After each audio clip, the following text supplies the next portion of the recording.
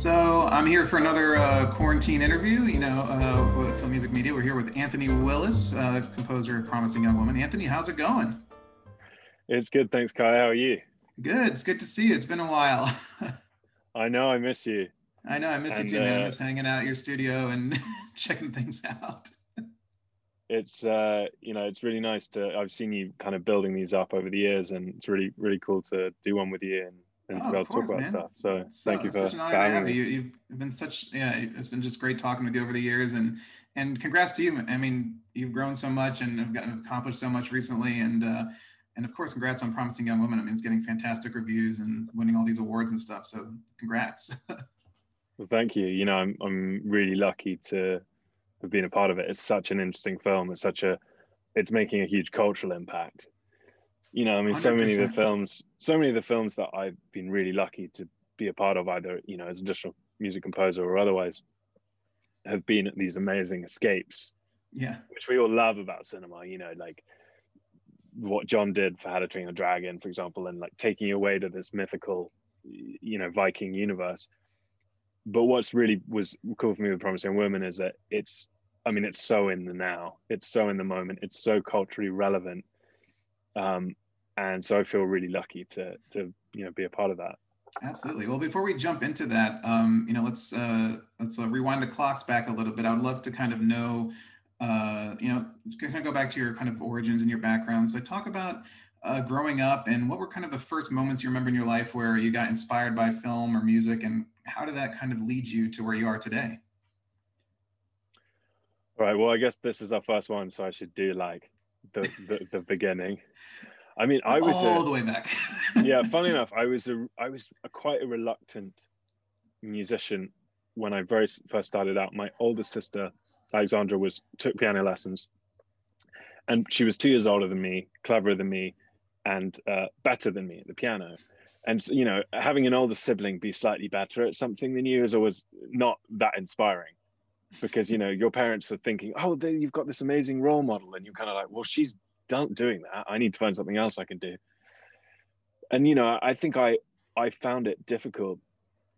I mean, I'm talking about when I was like 4 or 5 years old. So I'd go to school and my friends would be playing video games, and I'd be going home to practice the piano, and I found it, like I didn't get to see the wonder in it right away. I think as a young kid, I mean, my parents love music, and my grandparents were very musical, and so it was, and I loved singing. But in terms of the commitment and dedication to practicing and reading music, when I was very young, I found it.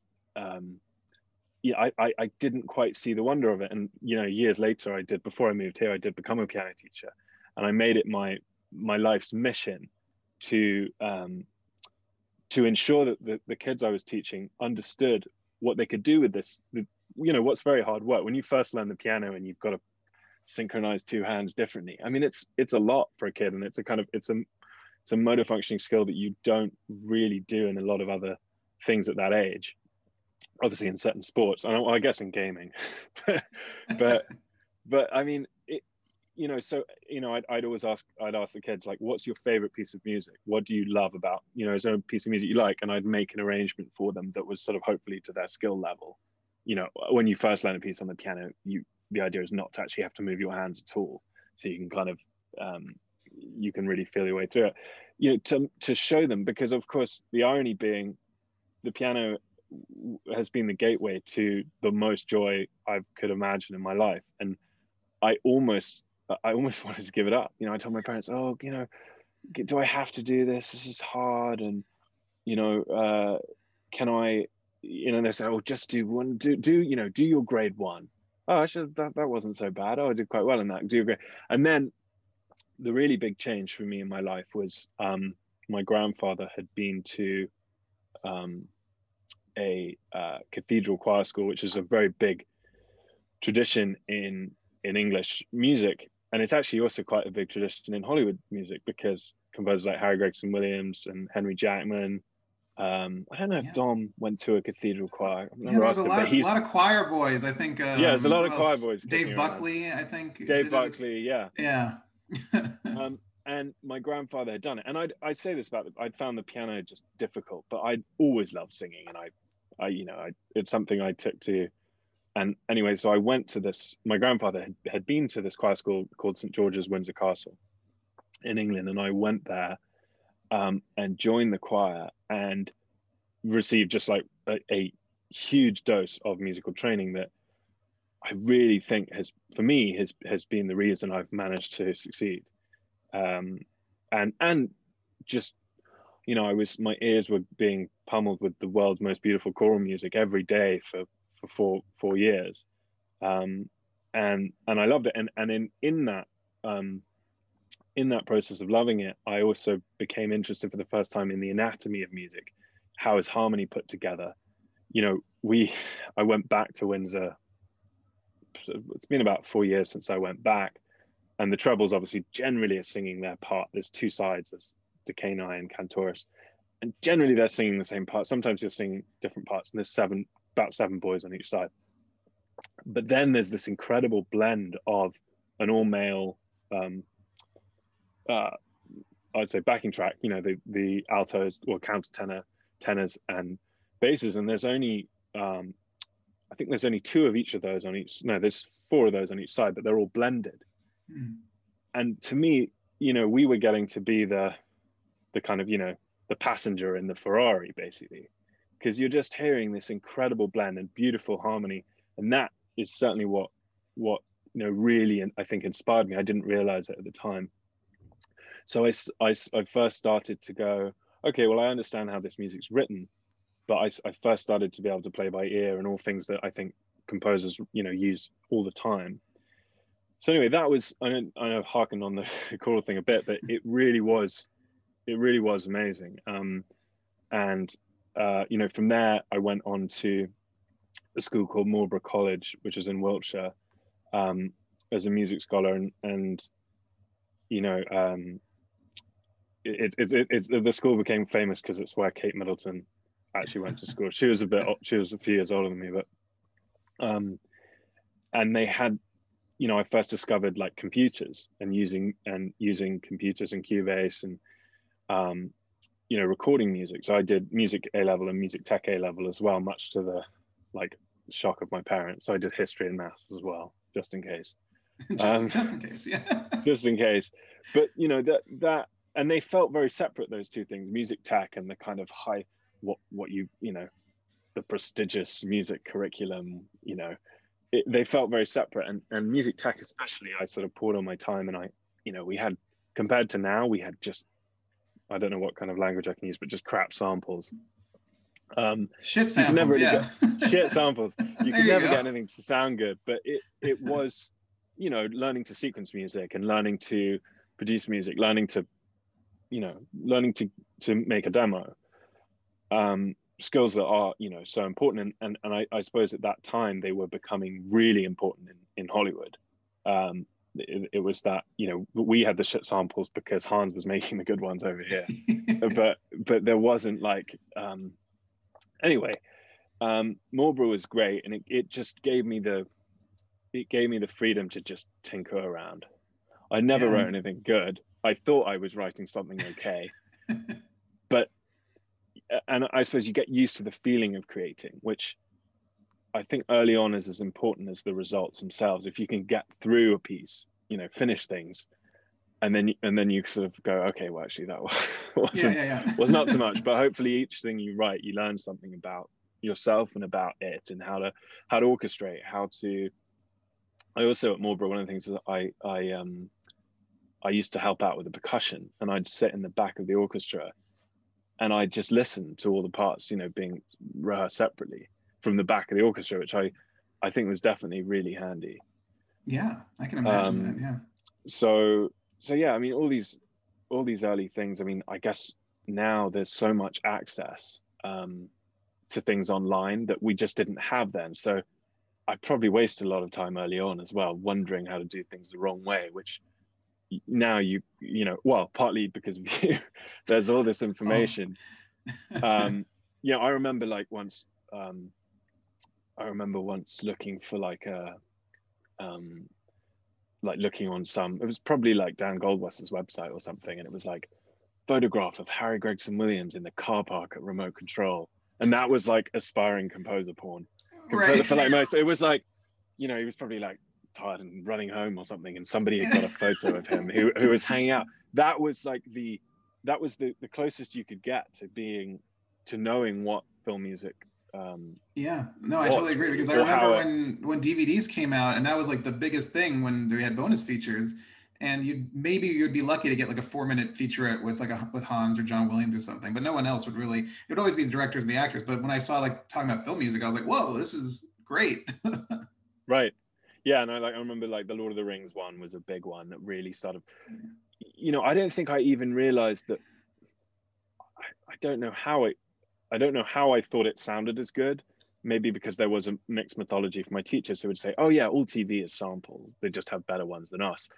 And then knowing that real recording sessions happened and that magic, you know, happened. I wasn't even aware of that. I think I you know I knew very little, but what I did know is that I loved writing music, and I think one of my teachers uh, at Marlborough, which was like, you should look at film music. You know, that's how you can actually do this for a living, and you should think about that. So she definitely steered me, sort of, showed me, oh, there's a door.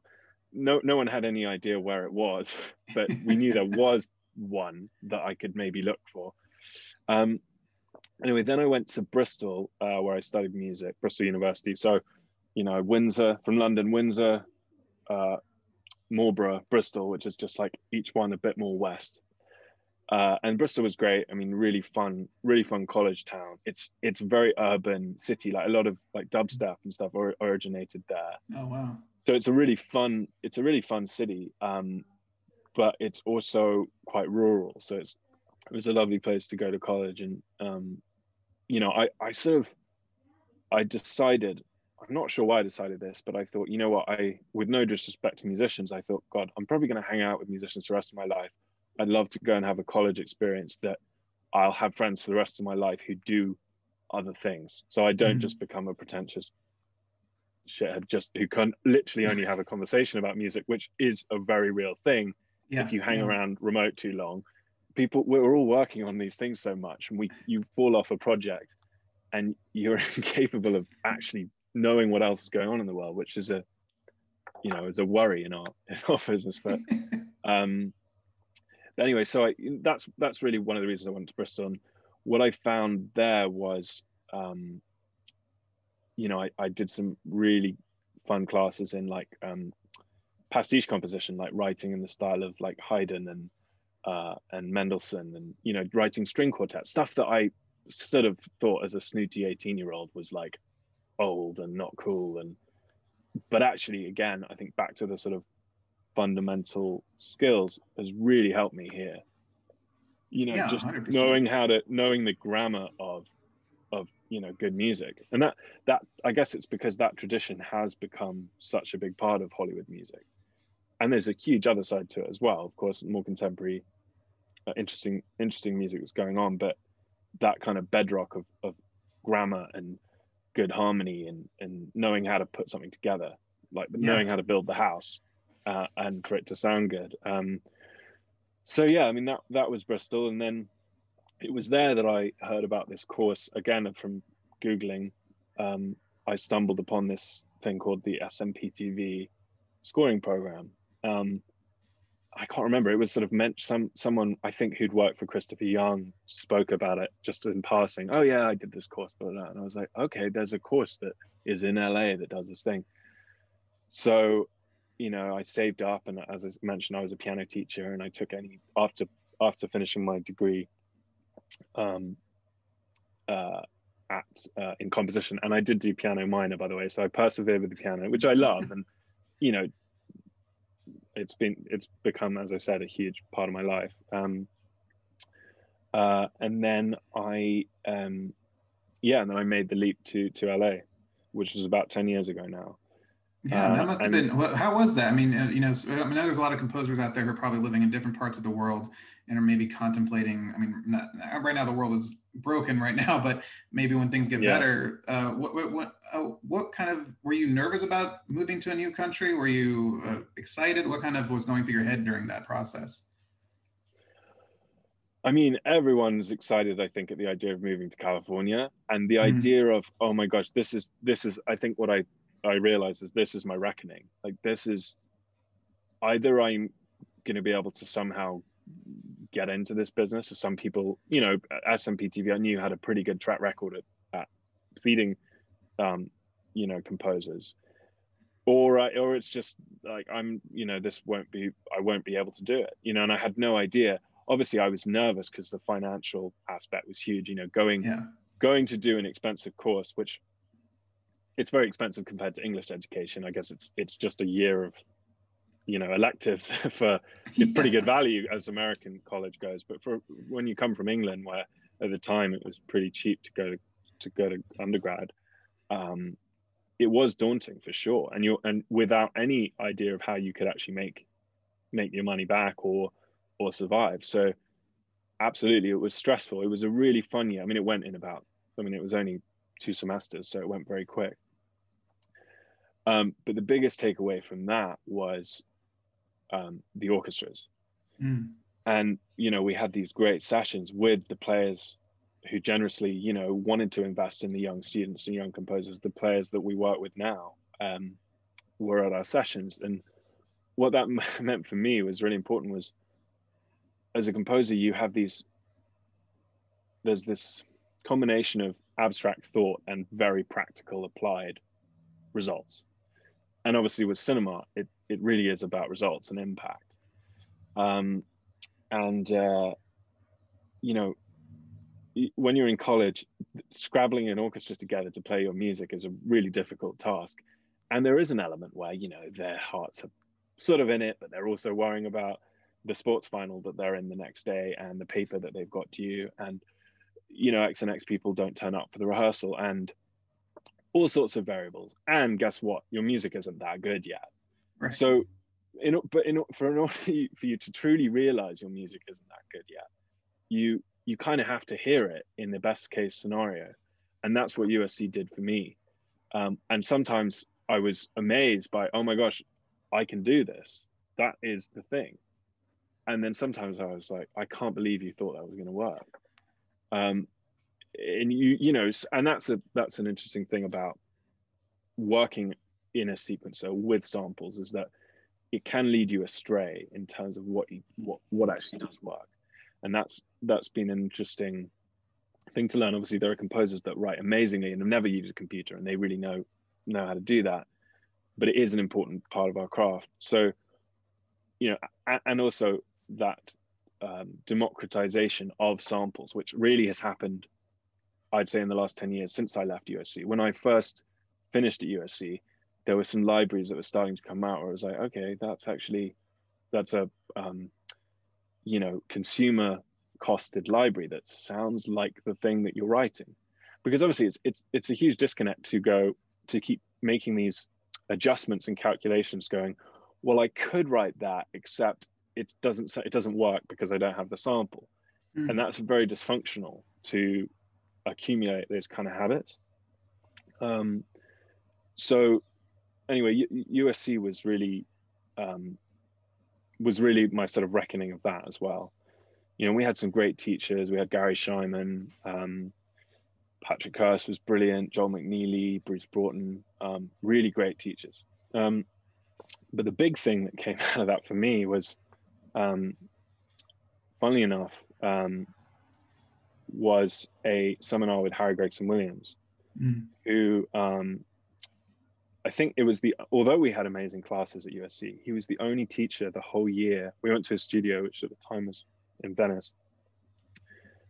And he was the only teacher. We went down there one week and then we came back, and he generously had us back, and he'd listened to all our stuff, and he'd given us two Q assignments. But he was the only teacher that gave us two Qs from the same project, because it's a bit tiring. you hope as a composer is you get to write a really good idea and then develop it a lot over a movie. Whereas Right. at USC, when you're a student, you've got to come up with the idea and then that's it. And you move on to the next thing. So you've got these sort of unfertilized ideas that aren't that great, but at least the practice of developing ideas, which is such an important part of our job, being able to take something that a director doesn't actually like and apply it in the right way, that they suddenly go, oh, you know, I do like that now. I was worried that, you know, because the arrangement wasn't right. And so Harry had us develop 2 cues over the same project, which was really cool. And then we did a cue from Shrek as well. And for me, that was like, look, if I can't impress him, again, I knew that he'd had this choral background, and I thought, well, if I can relate to anybody out here, it would be a composer like him. He's somebody that, you know, he was a role model. Yeah. And you know, if I've got any hope of getting into this thing, you know, I got to be able to do something he thinks good, or I may as well go home. And then he very sweetly invited me to intern with him, and I did some piano arrangements of his themes, and, you know, would look at scores at Wavecrest, and you know, did some guitar. I think the first thing I did was some guitar lead sheets for George During for a session on Cowboys and Aliens, and I remember like frantically putting like cues from, you know, he was like, you know, if you want, put some cues from the orchestra, so that, you know, in case I have an idea, which I now realize as a composer, it's like, what are the chances of a top composer, arranger like Harry really deviating that much from his demo at the recording session? Not really. But Yeah. I've got to have what the, you know, the violins are doing, just in case he wants to double that, because that's what he's asked for. And, you know, I actually think that Mary, Dave's wife, who was working for Harry at the time, she'd given me the stems, and she's like, do you want click with them? And I was like, oh no, I don't need the click, I'll just look at the MIDI. And I just remember it was the worst decision I've ever made, because it made the job so difficult. So anyway, you know, that was wonderful. And I you know, and then he'd said, oh, you know, because Hallie Cawthry, who was working with him at the time, was kind of moving on, and he said, you know, come in and let's get you a room. And he introduced me to Sam Schwartz and was like, you know, this is Anthony, he's coming on board and all this stuff. And then he went and decided to do his sabbatical in Stowe. And so he rang me up. He said, I'm so sorry, man. I'm actually deciding that I need to just take a break. And you know, I need to take a break, and I need to recharge my batteries, and I kind of need to downsize everything.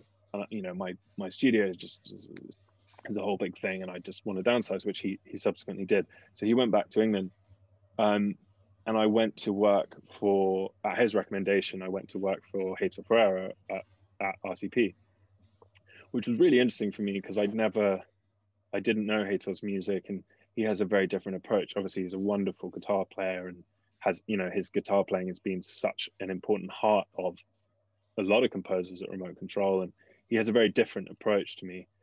And it was, you know, it was a great sort of first assistantship, you know, and he grew to trust me a lot, and I worked on Despicable Me 2 and Smurfs 2 with him.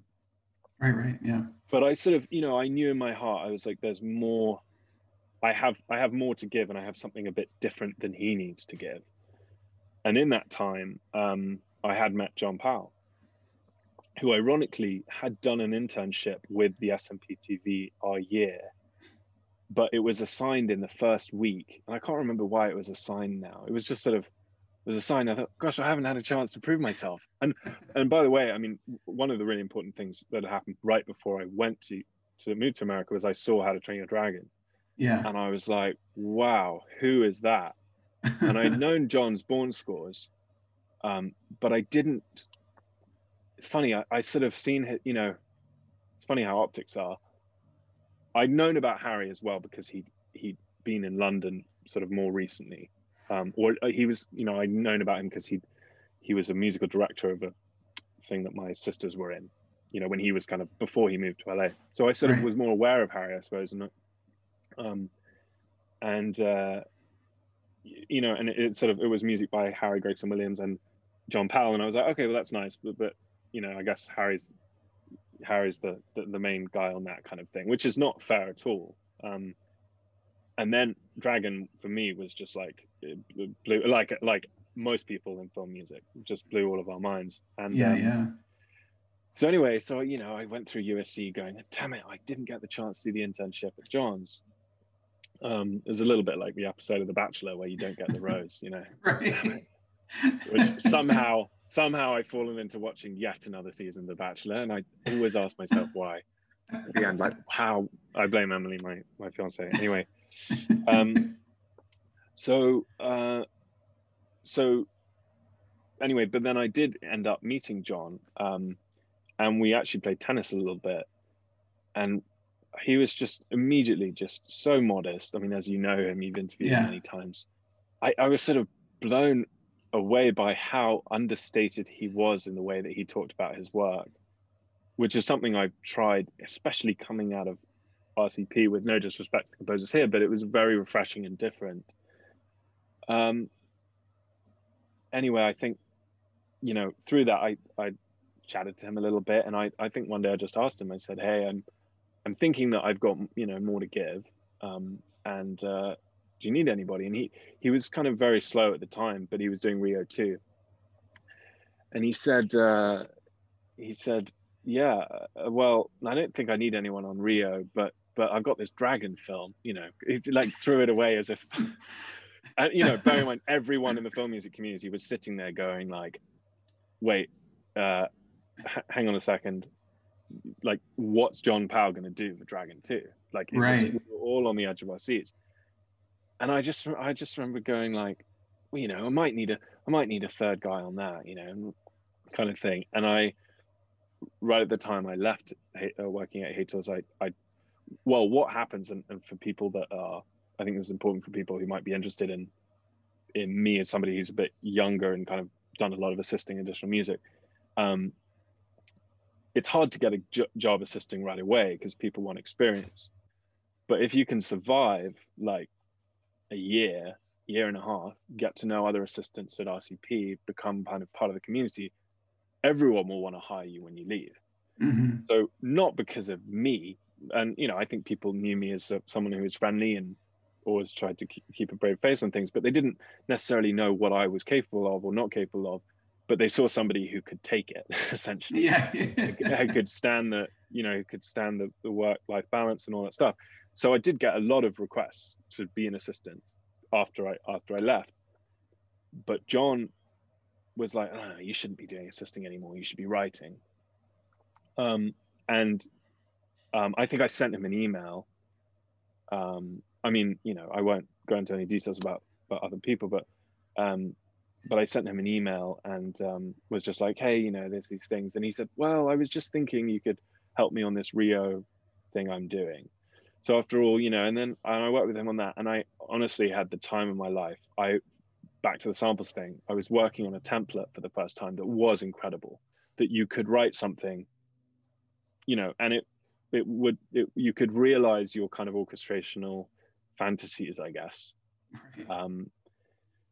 And the other thing that's so brilliant about John, of course, is that he has this incredible body of work that there wasn't a lot of, and it's something I'm now at this very young part of my career trying to build myself.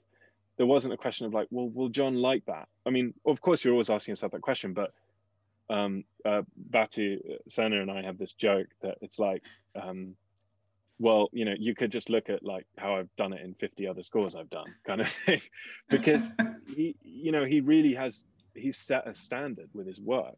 Yeah. And so, I wasn't asking him questions endlessly. I was thinking, well, I guess if I can, and that's when you see a love in the way someone else's mind works, and when you connect to it and you aspire to it. That's so important, and that it just made it a joy. And then that one went on to Dragon 2, and then that really sort of set me up to be, an additional music composer on a lot of family and animations, and and obviously I've been doing that a lot, and I've been really lucky to be kind of one of the go-to people for that. Yeah, and because of that work with John, I was really lucky that led to a really great relationship as well with Henry Jackman, who is in his own way is sort of in another life was definitely an English schoolmaster, and loves to you know, although he's very private, he really loves to foster and you know, he holds his composers to a really high standard. And you know, I've learned a lot from Henry, and he's been really sweet and supportive as well. And actually also led me back to Harry, and I helped him, you know, supported him a little bit on The Martian. And you know, I've always loved his music, and you know, I mean, his Shrek scores and all his Tony Scott scores. And you know, he very, funny enough, sweetly emailed me the other day about Promised Young Woman, and he was like, "Oh, I was so happy to see you doing this." So you know, I think this community, it's really a long term, it's really a long term thing. You know, I don't think anyone should think of it as, oh, okay, I did that gig, okay, don't need to talk to them anymore. It's really I mean, it's a cliche to say it, but it's really a family, you know. Yeah, And you yeah, want to invest in those relationships with, you know, with those composers. Apart from anything else, it's such a, I mean, one of the great takeaways, so much of my early composing life was, you're sort of on your own and you don't really know what you're doing. But as soon as you start sharing music, and if it's other people's music that they're sharing with you and inviting you to, you know, be an additional music composer with them and trusting you with it, yeah, I mean, forget Hollywood or forget success or forget fame. It's a wonderful feeling. It's a wonderful feeling to participate in someone else's music and to have them participate in yours, and to sort of understand it, you know, with these rigs that they all match and you can pass an arrangement around between different minds. And that you know, I really love that. And you know, it's something I never sort of thought that I'd have. So so yeah, you know, Henry and Harry as well, and John, and you know, lots of other composers I've been lucky to learn from and work with. And yeah. yeah. I mean, Anyway, that's a lot of waffle, but that's sort of my kind of no, that's getting into it.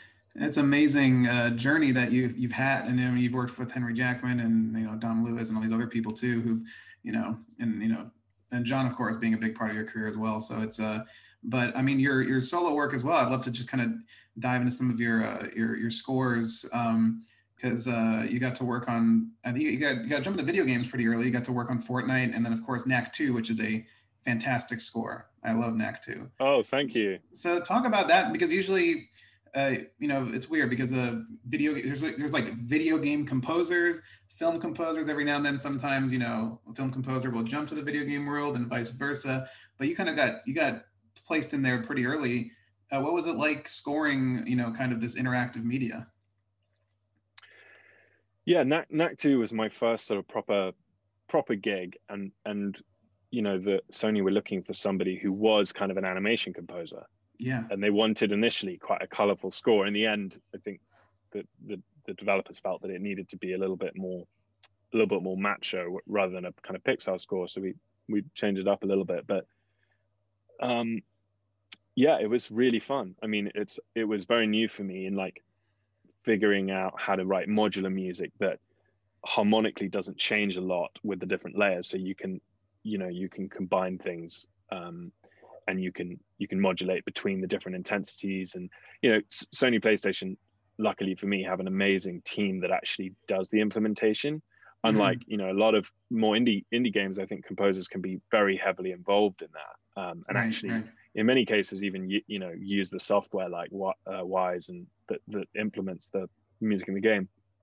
They very kindly spared me that, but they did push me very hard to make sure that they had all the musical elements and components and that they would work and that they would function together. And you know, it was my first time sort of writing a lot of themes, which, you know, I now look back as really quite simple, but I enjoyed, you know, I really enjoyed sort of coming up with my own mythology for all the characters and the goblins and the Armageddon machine and, you know, the friendship and heroic themes. And it was, you know, it was fun, and there was a lot of music, and it was yeah, I mean, I love doing it. I think what I immediately began to realize, which I found harder about games than films, is when you get a movie, hopefully you have a sort of full structure in place and you can kind of see where it crescents, what you can kind of diagnose your shopping list of what you need. And with video games, it's a little bit more like, you know, and of course the way you experience video games is also very different. It unfolds in a more sort of sprawling and organic way, rather than a very curated experience. But I found I found it sort of hard being like, oh, but is this the big bit for the tune, or is it, should I be less here? Where's the, tell me where the, like, like as Danny Elfman would say, like, where's the bit where I really have to bring my theme out of the cupboard? Like, Hmm. where, where's that moment? Um, and so I found that challenging, actually, because you kind I of, can imagine. Yeah. and especially as, as I learned from John and Henry, that, are very, they have quite a high bar for thematic logic, Yeah. using themes in the right ways, especially John. Yes. And it's one of the things that makes his scores so amazing and so impactful, and so games are different with that. I probably was being too picky about how I was using them, where really it doesn't matter. You just need to write a cool piece of music. Right. Right. So, but that was great. And we did some awesome percussion with Brian Kilgore, and I got to work with Chris Blair for the first time. Recorded in Nashville, which is a really great place to record. I know they're working on this new hall, which is going to be really interesting to see. Yeah. It's a I'm sure booming city for music. Yeah. yeah. So yeah, I mean, no, that was great, and yeah, I loved it. I mean, Yeah, it it was was really fun. fantastic. Yeah, fantastic game, fantastic score. And then you also recently you kind of almost full circle came back and, you got to score How to Train Your Dragon Homecoming, which was the holiday special. Talk about, you've worked with John on How to Train Your Dragon 2 and Hidden World, and talk about kind of bringing it home and also being respectful to his themes, but also trying to maybe bring your voice into it. Was that a challenge? The very first when I think my first week on Dragon 2, I felt, a sense of as a fan of Dragon 1, as a I felt a sense of like knowing how things ought to be. So I remember being a bit shocked when John sort of presented these new themes, and I was like, oh, but everybody loves the old stuff. Like, what? Why would you? In my naivety, thinking, oh, but you know, why would you have these new things? And of course, the characters had evolved, and what John does so amazingly is he attaches themes to emotions. And let's say if one, you see it a lot in sequels with temps, where they'll use the existing music and they'll put it sort of all over the place. I saw it in Pirates with Justin Alley, and Yeah, yeah. it makes you feel at home because you recognize it from the franchise. But there's always something a bit diminishing about it, because if you're attaching a theme that used to be pertained to one thing onto a new thing, you're sort of undermining the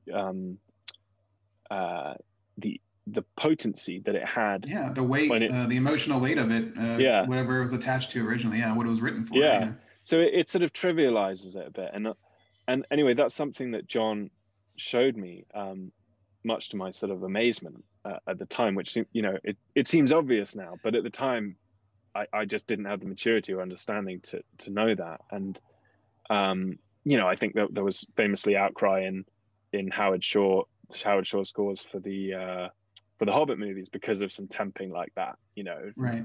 of attaching Ringwraith music to Smaug music and things like that. So I'm not sure of the details, but so anyway, my approach, having seen John go through that process on Dragon 2 and then the Hidden World, I was so lucky that I'd seen that and been a part of that, because when it came to Homecoming, and then it was amazing that John very sweetly spotted the film with me and director Tim Johnson, who ironically was John's first animation director, one Oh, of the wow. two directors on Ants. Oh, that's right. Yes. And so I definitely was having an out of body experience there and going, wait, this is crazy. I was like, when they were doing that, I was, still singing, Yeah. pretty much. So that really equipped me. That experience with John on those two films really equipped me to know how to tackle it. And then he also spotted it, and he himself said, well, no, you should have a new theme for Memory.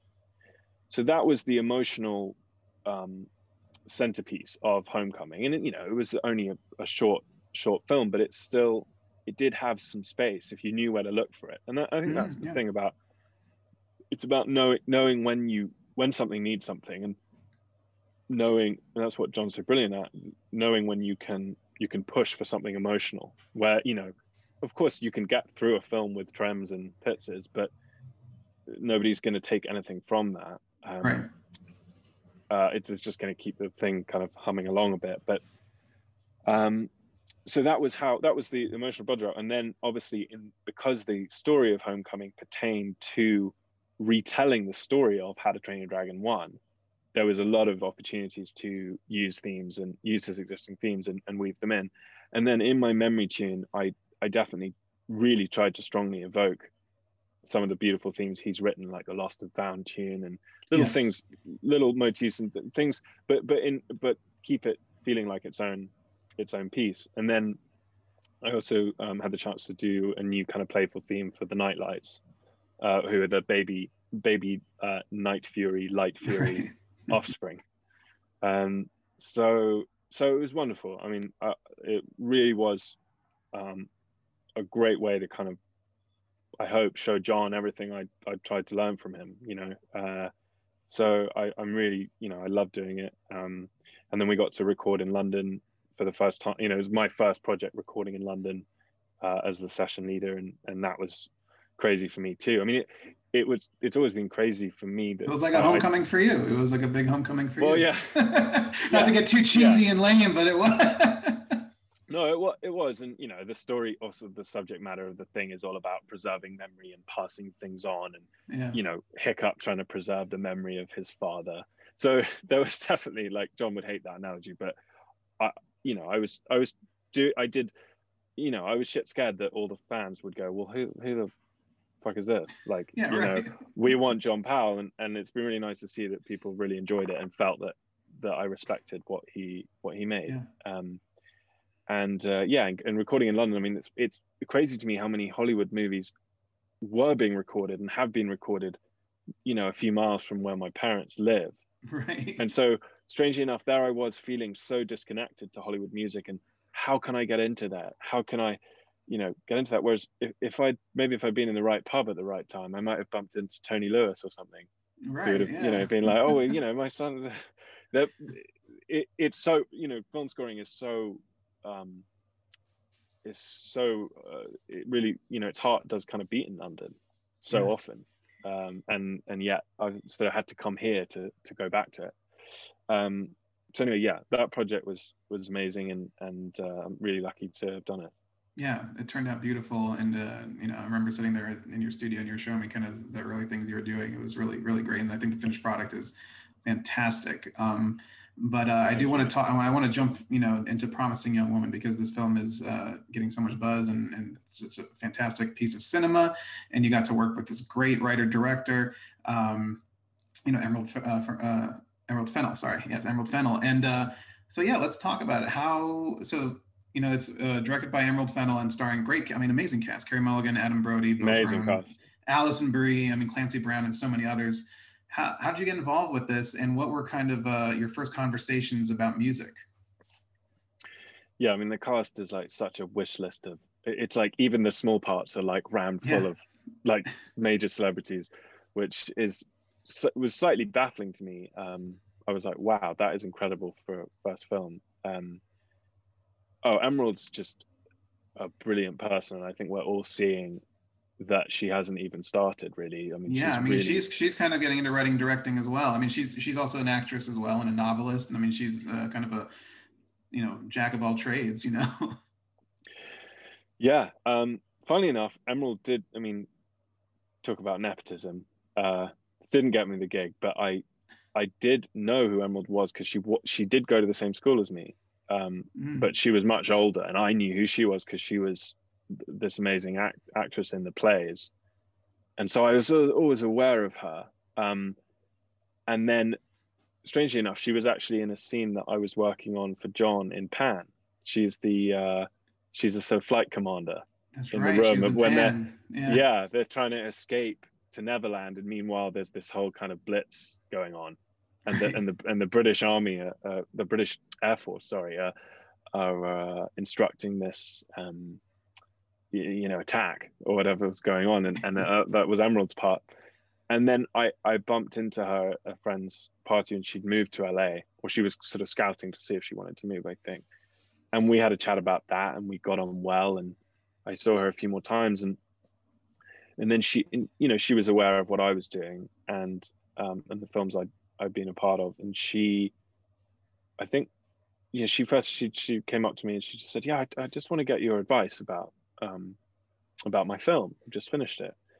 Um, and uh, I said, "Great. What kind of film is it?" She says, "It's a dark comedy thriller horror film." And I went, it's sort of every composer's nightmare, I think, when they hear about a film, is going, I have no idea what that feels like. I don't. I Yeah. mean, if you tell somebody you're making a Peter Pan movie, you go, okay, I get roughly what that's going to be. Maybe there'll be Right. some edgy, cool new character, and they'll want it a bit more contemporary and dark. But I literally had no idea what that would feel like. And you immediately, I mean, every time I hear of a project, I immediately start ticking to go, okay, well, how would I do that? Yeah. And I was left feeling like, oh my God, I hope she doesn't ask me to do this, because this sounds really hard, and really different, and nothing like anybody's done before. So, um, and then she sent me an email, and you know, and she sweetly sent me the film to watch. And I still, well, no, actually, I sort of took from that, well, you just want my advice. So I said, well, look, why don't you talk to my agents? And they've got loads of great composers. Um, why don't you talk to them? And you know, like any friend I know socially, I'd like to make them feel like they get what they want, and not Right. necessarily and stick my nose in it and be like, okay, well, I'll score your film. You know, I it's not something that, it's not something that feels good to me. Like, you want to be asked to do it. But much to my agents,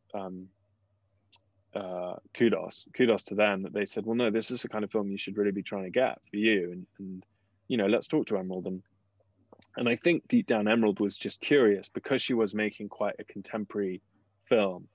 Yeah. She was curious to get the perspective of somebody who'd kind of come from more of a thematic orchestral background, because she knew that she was going to have a very strong pop, um, music sort of thread to the movie.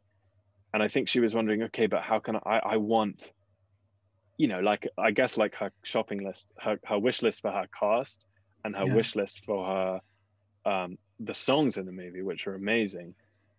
She was like, no, I want, for my first movie, I want like a thematic score. I want a theme for my character. I don't want this to go unsung. So I had a call with Sue Jacobs, who's an amazing, legendary music supervisor. He'd been on the project for quite a while.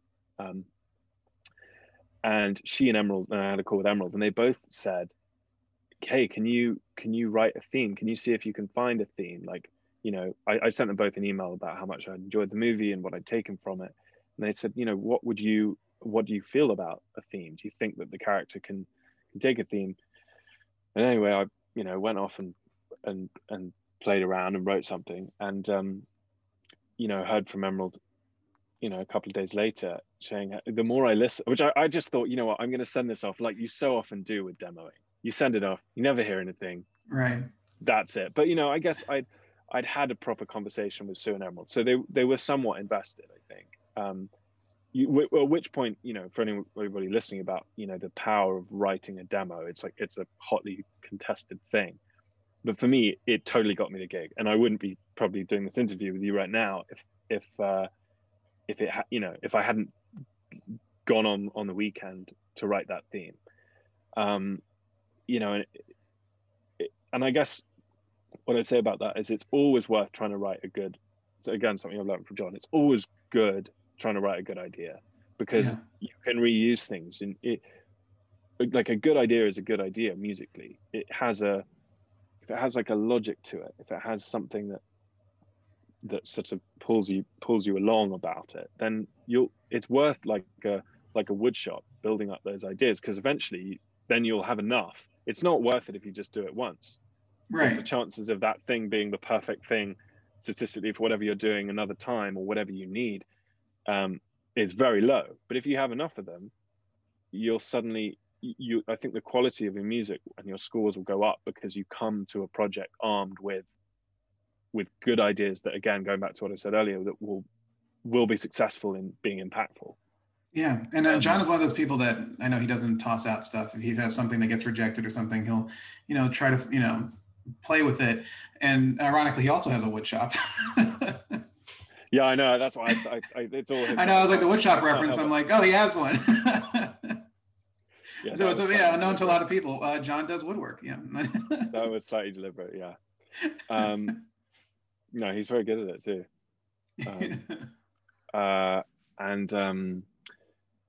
Yeah, no. So where was I? Oh yeah. So I wrote that theme and sent it off, and Emerald sent me an email back saying, the more I listen to this, the more I love it. And that got me the project. And it was really interesting learning. She's a very hands-on person and so good at leading, and so kind of focused and calm, and she's really, I mean, I just can't wait to see what she does for the rest of her career, because she has a way with people, and she has a way at reacting to things. And sometimes you go on experiments, you go around the houses right there on the spot, but she really pushed a kind of classic thriller vibe. Obviously the film itself modulates through a lot of genres, and initially the first act is very kind of playful horror. I think Emerald felt that she wanted to sort of tease people about, wait, what film did I just walk into? Is she going to kill everybody? And which I think that kind of playfulness makes composers nervous, because most of the time we're trying to occupy ourselves making you feel very comfortable in the movie you're in, right, and not making you go, sorry, go ahead. Oh no, sorry. I'm just. You can finish your thought. But I'm just curious about approaching that tone, because I think creating, music is such a big part of the tone. And I'm sure the songs will also help. But how was that? How was your role in that, and making sure that it's a black comedy, thriller, horror, and it's like, how, as a composer, where do you start, and what is the tone of the film? What is the tone of the music that you wanted to write? I mean, I think the overall tone of the film is actually irony. Mm-hmm. There isn't a constant tone. It's something.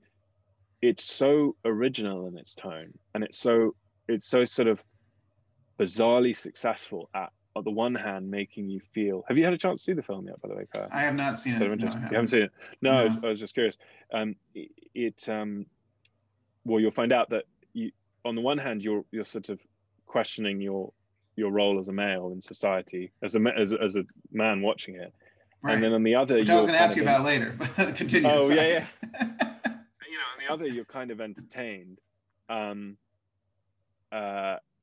you're very entertained. You're laughing, and you're feeling deeply ashamed at the same time. And I think, obviously, women watching it have even deeper emotional reactions to it, and it's so. I mean, really, the tone.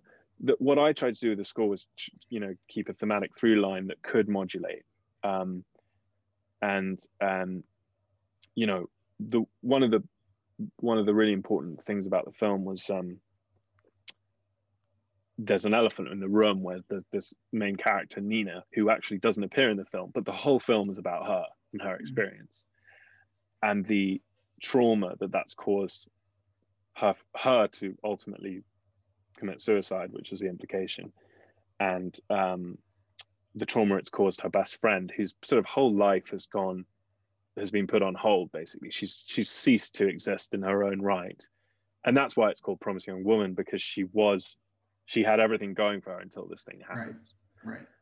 And so, when I was first working on the theme, what I realized was that it wasn't really Cassie's theme or Carey Mulligan's character's theme. It was the theme for this lost friendship.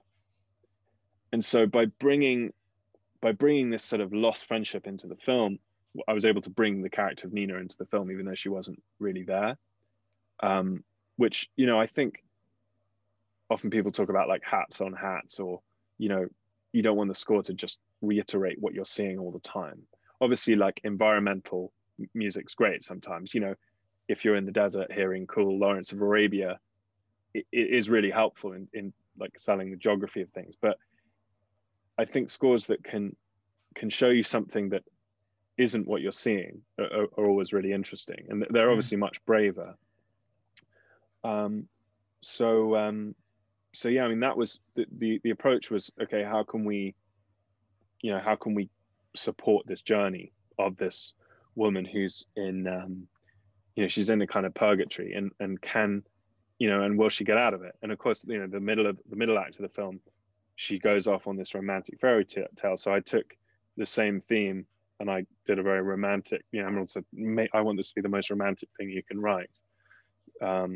And then ultimately, we got to record in Vienna, and which was really, really interesting.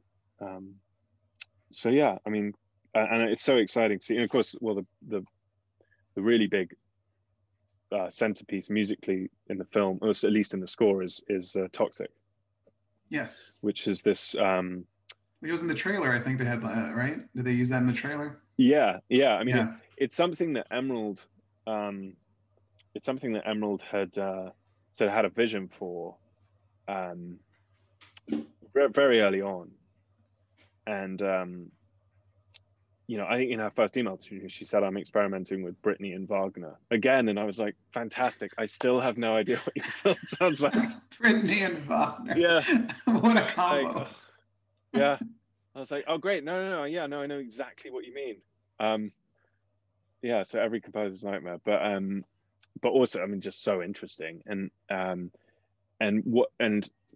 so then what she had me do was do a slowed down, warped string quartet arrangement of it, and it's so clever because it's, well, on the one hand, it also was able to be the kind of bridge where the score and the songs meet. Yeah. It's a string. You're hearing a string palette, but you're hearing a pop song. So it's kind of where that irony just all comes together into focus, which is for the third, initiates the third act of the film. But most of the songs that are used in the film, obviously they're proper pop covers done by some really fantastic Capitol Records artists, and it was exciting to see that in fact the soundtrack has won the HMMA award. Yeah, HMMAs. Yeah. Anyway, so so Toxic isn't on the score album. It's on that album. So I'm a bit jammy that I'm part of that, but I won't complain. And never thought I would be. Never thought I'd be on an album with Paris Hilton. That's for sure. Well, I mean, yeah. So I mean, focusing on Toxic, and the film is tackling toxic masculinity, and in a very bold and stylized way. And so, I mean, we mentioned earlier, but as a man, and you're working with this fantastic, female writer director, what was your perspective going through it? I mean, did it change your views at all? I mean, did it open your eyes up to a world that, sometimes, it's funny because when I first started dating my current wife, it's just like she would tell me these things of what she's experiencing, and never knew about any of these things. I consider myself to be a very polite and try to be the best person I can be, and but you see how people who say, "Oh yeah, I'm a good guy," and you see these, you hear these terrible stories and stuff like that. I'm wondering if it opened your eyes at all or changed your point of views in any way. Well, you just said it. You said, "Yeah, but I'm a good guy," and that's exactly what you see. I wasn't doing anything. Yeah, but I'm a good guy. Oh, yeah. Absolutely. No, at least the first act of the movie is very much preoccupied by showing you that third camera. It's like you're seeing. It's like, wait, I've seen this before, but I'm seeing it from a different point. The camera is somewhere else, right? And because that camera is somewhere else, I can see how sleazy this guy is. Like, I mean, it makes you cringe. It makes you cringe as a male, and it makes you feel probably very angry as a female. And it's deeply uncomfortable. And as I said, yet it's the way that it comments on it is sort of entertaining. It's truly brilliant, and I think that's a big reason it's such an imaginative and still very pervasive way of telling of making the point about our culture, rather than it be kind of it's not preachy, it's not, which it would be so easy to do with this subject matter. 100%, yeah. it yeah, it's even like having this conversation, it's just like reminding me how clever Emerald is. Yeah, because I mean that's the beauty of film is you can that's you know I just love film as an art form because yeah you're exploring the human condition and you take something that's such an important topic and just making this a creative just explosion of ideas and storytelling and style and substance and all that and having something just here you go this is filtered through somebody and their point of view of everything and I think it's a I think I just it just makes you love what you do, love what you're part of and this whole thing, the whole filmmaking world. Yeah, I'm excited. We have to text me when you watch it because I'm like, I feel like you captured it. So just in what you're saying, I feel like you captured so much of what it covers. And yeah, I mean, as I said at the beginning, I feel really lucky and proud, and I'm not a woman, but I'm just very honored to be part of telling this story, which really I'm just sort of being Emerald's sort of musical assistant to help her convey what I mean also Carrie's performance is so Oh evocative yeah. that's what just did so much of the emotional heavy lifting for me, that's what inspired the theme, and that's and then yeah, beyond that, I mean the film kind of speaks for itself, really. Yeah, 100%. And I mean, congrats, man. Like, I mean, the National Board of Review and New York Film Critics Online, listed as one of the top 10 films of 2020, and Kansas City Film Critics Circle and San Diego Film Critics Society and Music City Film Critics Association all named it the best film of 2020. So it's getting, and of course, just in general of the critics and everybody and people buzzing and talking about it. So it's getting a lot of great, and it looks like it's affecting people and reaching people, and it's and a great, awesome debut. So it's awesome, man. So Oh, congratulations. thank you. I'm super lucky. I think it's just it's really wonderful to kind of work really hard, sometimes a lot behind the scenes, and then to get some recognition and be and really be a part of something that's getting a lot of recognition. Yeah. I mean, I'm more than I hope I have got many much better and more scores in me, but I'm really lucky to be a part of this one, for sure. And yeah, and I mean, you're one of the most humblest and modest people I know, and you've worked so hard, and I've known you for several years now, and we both kind of going through our separate career paths. So it's always been fun to kind of check in and see how you're doing and and see you grow. And you've been just, I mean, you're so talented, man. So it's just been a joy for me to listen and everything. So Oh, thank you.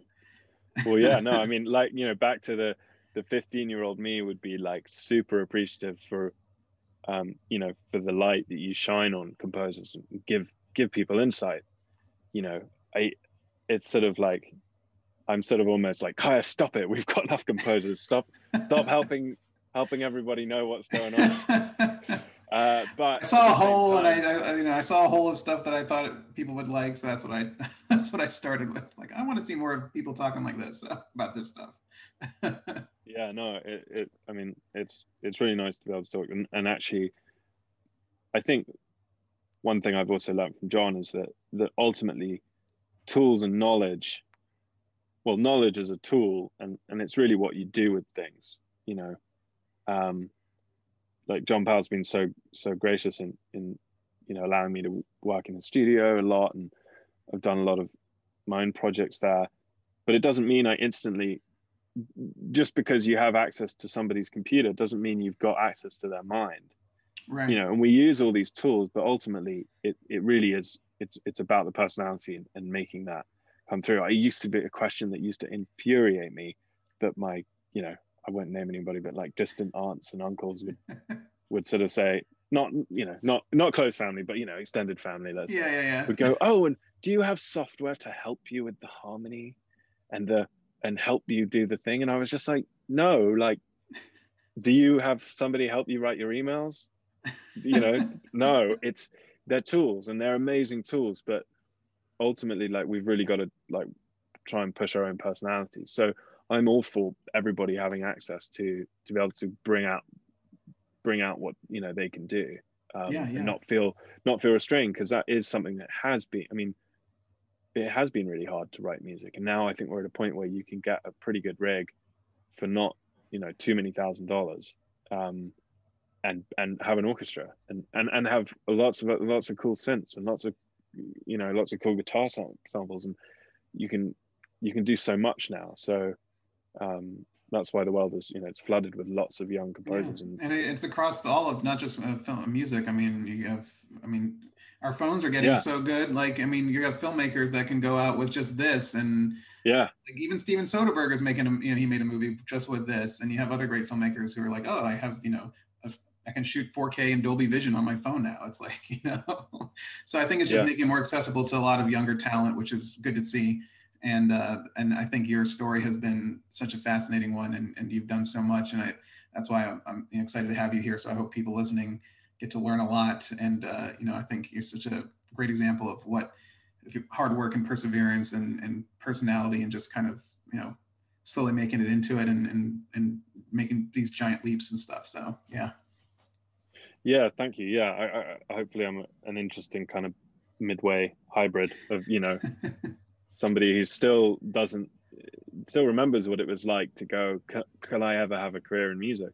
And Yeah. I think we all still feel like that, you know, especially with the pandemic. Yeah. Like, you know, anything can change so quickly. So, you know, feel really lucky to do it. And yeah, no, it's been, I never thought I'd get to do what I got to do. So, you know, I hope, you know, younger composers know that is possible. At the end of the day, you know, we're all just human beings, and these are jobs that do need to be done by somebody, and they're a lot of work too. So they're a lot of work. Yeah, it's a lot of work. If you're willing to do that, you know, and you know, and you know, you're passionate, I think, you know, those are the most important things. Absolutely. Well, Anthony, I want to thank you so much for chatting, and just, you know, just talking about your process and sharing your story, and digging into Promising Young Woman. And we'll be doing this again soon for sure, and then we can rewind and watch it back in 15, 20 years. So yeah, I as I spend more and more time in the studio, I kind of come across old videos or old photos, and I go, God, why didn't you take more? Because it only goes downhill from here. So yeah, it's really nice, you know, it's nice to have a record of those things. I'm not somebody who has ever really kind of invested a lot in that sort of thing. Of, you know, I like to kind of just live in the moment and not spend a lot of time, or used, you know. Anyway, so thank you. No, it's going to be good to do that, I think. Yeah, absolutely.